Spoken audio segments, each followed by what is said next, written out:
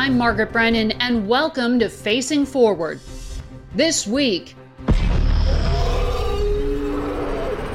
blockbusters are coming back. We need calm. The end is inevitable, Maverick. Where's 007? And movie theaters are back in business. I was just so tired of sitting on my sofa and streaming movies, so I'm out of the house. After a challenging year with COVID restrictions, Hollywood is betting big on pent-up demand. But can the industry convince enough people that it's safe to return, despite the ease of streaming? Ahead, a conversation with Rich Gelfand, the CEO of IMAX. His business depends on the in-person experience. We'll discuss the slate of blockbusters he's excited about and why he thinks droves of people will be back in theaters as soon as the summer. It's 3 o'clock somewhere. Time for a My Mochi ice cream snack. My Mochi ice cream is cool, creamy scoops of premium ice cream wrapped in sweet, pillowy dough. And get this, all of My Mochi's fabulous flavors, like strawberry, mango, double chocolate, and cookies and cream, are only around 80 calories per piece. Talk about a guilt-free, indulgent experience. Each box of My Mochi ice cream has 6 perfectly portioned, gluten-free mochis that are great for grab and go. So feel good while curbing your afternoon cravings, or the midnight munchies. Yeah, you know who you are, with the joyfully chill sensation of My Mochi ice cream. Find My Mochi ice cream at Target or visit MyMochi.com to locate a grocery store near you. Rich, welcome to the podcast. I'm happy to be here, Margaret. So it is wonderfully warm right now. We're headed into this summer season. Vaccines are becoming available. Do you actually think we'll see a summer blockbuster movie season? Yeah, I'm pretty confident about that, Margaret. I think that if you look at other parts of the world where it's been safe to go and there's been a time period where people have gotten used to it, there are blockbusters. So I'm pretty sure there's going to be a blockbuster season in North America. Well, I mean, some of the places you're probably talking about, like Australia, China, Japan, they've had their theaters open, but they've also been much more stringent in cracking down on personal behavior to help control the pandemic. That must make a huge difference for you here in the U.S., where things really vary state by state, town by town. Yeah, but you have to remember that the U.S. isn't really open. I mean, a number of theaters are open, but they're open on weekends. There haven't been blockbuster film releases pretty much for a year, with a few slight exceptions.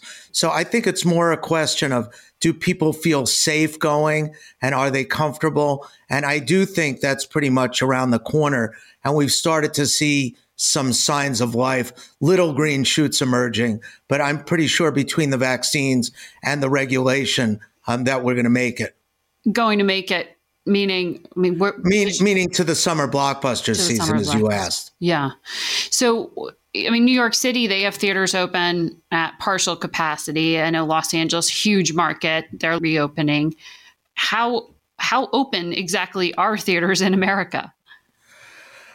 Well, something like 60, 70% of the theaters have been quote unquote open. But in fact, there have been very limited hours, in some cases, weekends only, in some cases, just a few shows a week. And I think the exhibitors did that in a way to take care of their infrastructure, make sure it's clean, not lose their employees, get training. But it's really not open in a true sense of it. And even though the box office has been increasing, it's still been a fraction of what it was before the pandemic. Mm-hmm. I mean, how do you get people to feel safe? Is it all about the vaccine?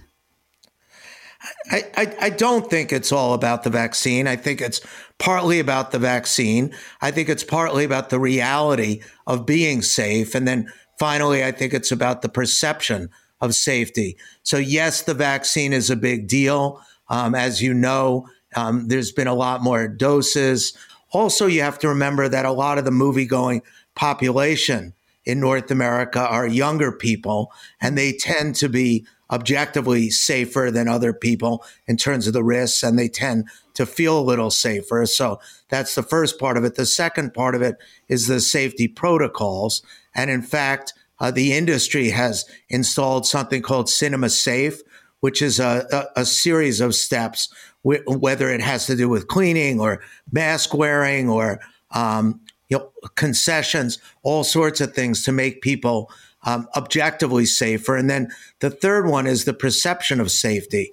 And that is, I think, as an industry, the movie industry has to go out of their way to, it involves somewhat consumer service. So I think you have to say, when people come, thank you very much for coming. Welcome back. I think the facilities have to be cleaner than is safe. They have to evoke cleanliness when you come in. And I think the staff has to continue to handle egress and exit in certain ways that make people feel safe. So I really think it's all three. So it's really, there's a lot being put on the theater owners' shoulders, essentially, in order to help protect your brand and to help protect the films as well, right? I mean, AMC considered bankruptcy. You've seen Alamo Drafthouse filed for bankruptcy. I mean, this impacts your brand too.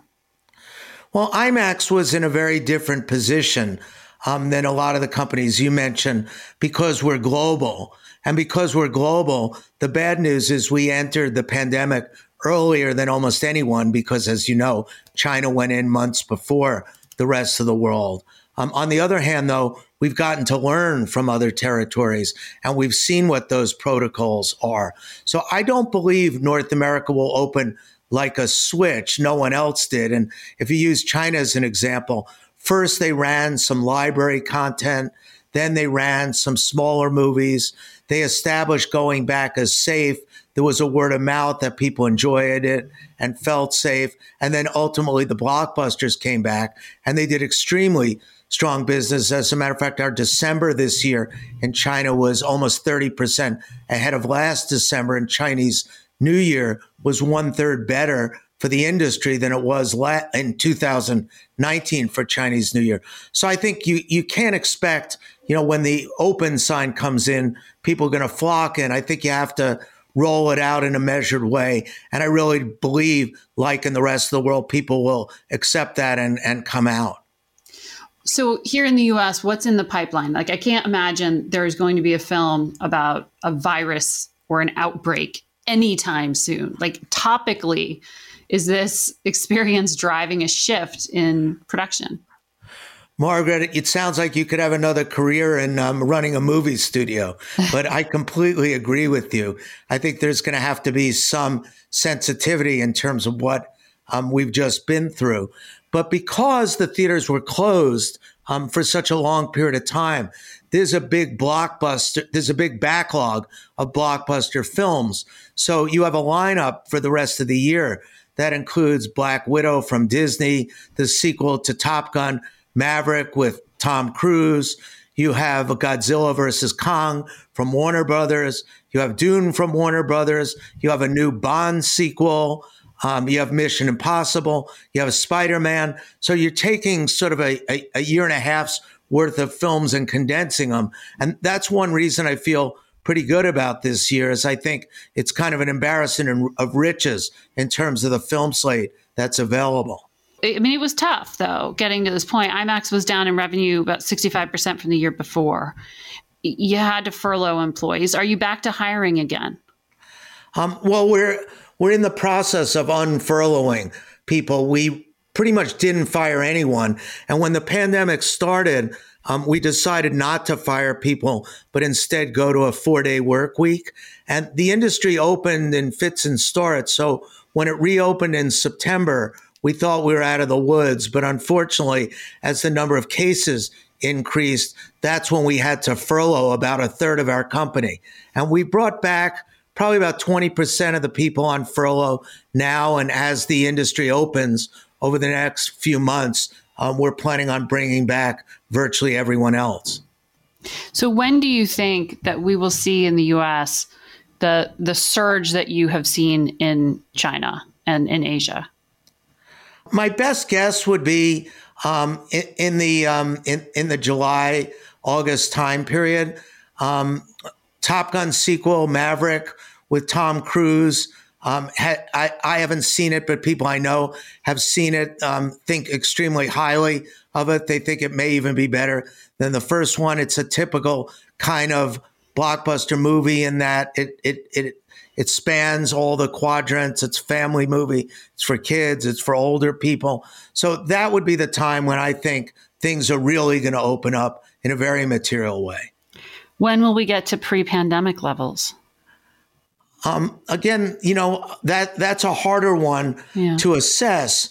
But as I mentioned, in other markets, it's beyond pre-pandemic levels. And I think, some of the reasons for that are people are tired of sitting in their living rooms watching streaming content, whether it's shows or content. And, I've enjoyed a lot of the streaming as much as anyone else. But I just think people want to get away from their parents. Parents want to get away from their kids. People want to be with their friends. I think once people get a taste of it, and one point I should make, which is quite important, is that there are things that have been open for a while that are less safe than movie theaters. In a movie theater, you wear a mask and you face the back of someone's head. Mm-hmm. And also the experience itself is passive. There's not someone on stage singing. There's not people screaming at each other in the theater. It's not like a restaurant where you're talking to your waiter or your mask is off for a long time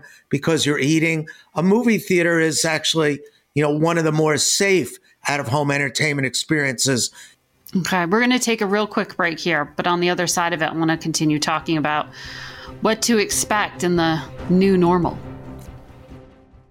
This spring, if you'd rather spend time enjoying your lawn instead of trying to keep it alive, there's good news. TruGreen is the easiest and most affordable way to get a beautiful lawn. All you have to do is water and mow, and they'll do the rest. Weed control, fertilization, aeration, and even some things you might not even think of. They'll do all of it, while you can do literally anything else. With TruGreen, you can have your lawn looking as good as a putting green. That's not hyperbole. TruGreen is the official lawn care treatment provider of the PGA Tour. TruGreen offers a satisfaction guarantee, and they have a verified best price promise, which guarantees you the lowest price with no compromise on quality. You do you. Let TruGreen do your lawn care. Visit TruGreen.com to get the best lawn at the best price with the best people guaranteed.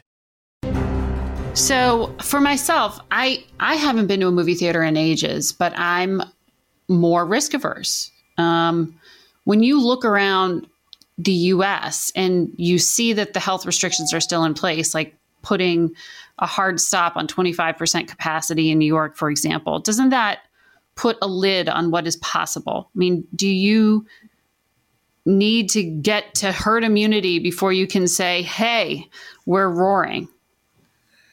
No, I don't think so. I think, in the way people say church was built for Easter Sunday, I think the theaters were built for huge blockbusters, opening weekend. And I think if we get to 50% capacity, you'll be able to do very good numbers at the theaters. Again, it might cut short a little bit an opening weekend where it wouldn't be as big as it theoretically could be. But at 50%, I think the industry can do extremely well. And you look at New York as an example. New York opened its restaurants at 25%, and then in the last few days, just increased it to 50%. So I think that progression, again, is going to happen faster than people think. So I do think it's going to come back quickly. The exhibition industry has a unique challenge because it's not only the jurisdictions opening the theater, but it's the studios releasing the blockbuster films. And the studios have been reluctant to do that in the pandemic, not only in the US, but globally. And one of the reasons they've been reluctant is you really need New York and LA to create an event out of a film. So you could theoretically open a film in China or the Middle East or other places that's safe, but you really need the red carpet, you need the premiere, you need the talk shows, you need the critics. And New York and LA have had a disproportionate share in influencing the studios not to release their films. But the the fact you were just saying, Hollywood and Los Angeles as major cities, LA was so hard hit by COVID. Why hasn't that driven a shift? Why does the movie production and all of what you're talking about just go elsewhere? It's a very hard thing to just pick up and move. I mean, production is much more of a global business than people think. A lot of television is shot in Georgia. A lot of movie production is done outside London at a number of studios. But in the LA area, you have the whole infrastructure. So whether it's the set designers or the lighting people or the makeup people or the hairstylists, or whether it's even the business people and the screenwriters and the production people, you can't move those things overnight. But I do think the fact that LA was hit so hard has in a way exaggerated the global concerns. So some of these other countries probably could have released Hollywood blockbusters a long time ago. But when executives are looking out their window and seeing such a tragic situation and it being so sad in their neighborhoods, it's very difficult to think the rest of the world will be different. But as LA's positivity rate has been driven down recently and production is opening up, I think that mindset also will change. So do you think that some of the adaptations are here to stay? I mean, we've seen this huge acceleration in moving to streaming, which you mentioned. And then you have, Disney, Warner Brothers doing simultaneous releases into theater and on demand. Do you think that's a trend that remains here to stay? I think for some smaller movies, that may be here to stay. More niche movies with, it's hard to recoup marketing costs on a small movie. But I think for blockbuster movies like the kind IMAX does, that is not here to stay. I mean, you have to remember that people have literally, not figuratively, been locked in their homes and in their living rooms with no alternative. So it's hardly surprising that they've decided to watch things that are streamed in their living rooms. I mean, people have kitchens, but they're dying to go out to restaurants. People can watch sports on TV, but they love going to live sports. And I don't think 100 years of movie going and social gathering and being a cultural icon is going to be undone by a new distribution technology that allows you to drive things in your living room. I mean, I don't know about you, Margaret, but and I'm not a millennial. I'm older, so I have a different viewpoint than many people. But I can't wait to get off my couch and do all of those things, and movies are one of the first of them. But then at the same time, we've gotten so used to doing things when we want to do them, where we want to do them, and on our own terms. So that would be the argument for streaming still having a foothold. But you're saying there are still just certain things that have to be in-person experience. Yeah, and I mean, I think streaming will have a foothold. But I ask myself, a lot of the streaming, which I love, so we really enjoyed Bridgerton. It's not the kind of thing I would typically watch. But the question is, will I take 8 hours when I can go to a restaurant, go to a concert, go to a ball game, because I live in New York, go to theater, go to the symphony? Am I going to commit 8 hours to doing that? Right. I don't think so. I think I'm going to do some of the other things that I used to do. And especially in the early stages, I think I'm going to relish doing those things. So yes, streaming is here to stay, but I think the golden age of streaming is going to look a lot different when the world opens up. So you're probably not allowed to answer this question, but what movie are you excited to see in an IMAX this year? Oh, well, I can definitely answer the question. There are 5 movies that have IMAX DNA in them, and I'd like to list all of them. They include Bond and Black Widow, and they include Maverick. But I have to say, because it's one of the earliest ones, I'm incredibly excited to see Maverick. And I'm supposed to get a sneak peek before it opens, and I can't wait. And the reason I say that is because of the visual appeal, the flight sequences, the scope and scale, and the sound. I think it's going to sort of say to the world, we're back. Rich Galfond, thank you so much for your time today. We're going to take a quick break. Thank you. Okay, it's time to commit. 2024 is the year for prioritizing yourself. Begin your new smile journey with Byte, and you could start seeing results in just 2 to 3 weeks. Just order your at-home impression kit today for only $14.95 at Byte.com.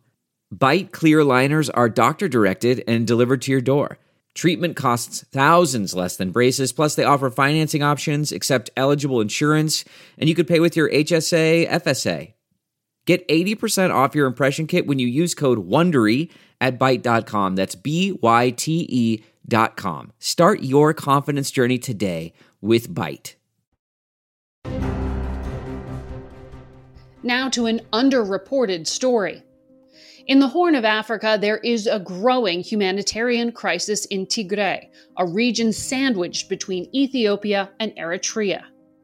Disturbing reports of ethnic cleansing and rape being used as a weapon of war are swirling. Now, at least a dozen top UN officials have condemned abuses there. This week, for the first time since fighting erupted in November between Ethiopia and forces from the Tigray People's Liberation Front, Ethiopian Prime Minister Abiy Ahmed acknowledged the atrocities and that troops from Eritrea had entered the area. Secretary Blinken publicly called for forces from Eritrea and neighboring Amhara to leave. They need to come out, and a force that will not abuse the human rights of the people of Tigray or commit acts of ethnic cleansing, which we've seen in western Tigray, that has to stop. President Biden dispatched his close ally, Senator Chris Coons of Delaware, to meet with the Ethiopian Prime Minister over the weekend. The State Department said he'd convinced the Ethiopian leader to condemn the human rights violations and agree to international negotiations. Meanwhile, humanitarian workers are warning a growing number of people are starving in the region.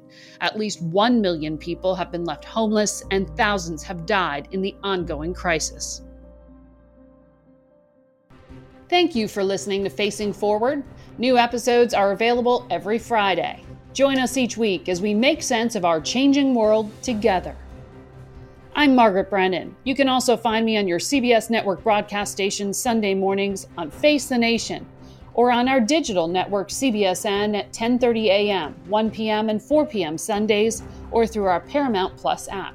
Facing Forward is produced by Face the Nation's Ann Shu, Richard Escobedo, and Kelsey Miklas. Be sure to subscribe to our podcast on your favorite platforms and leave us a review on Apple Podcasts.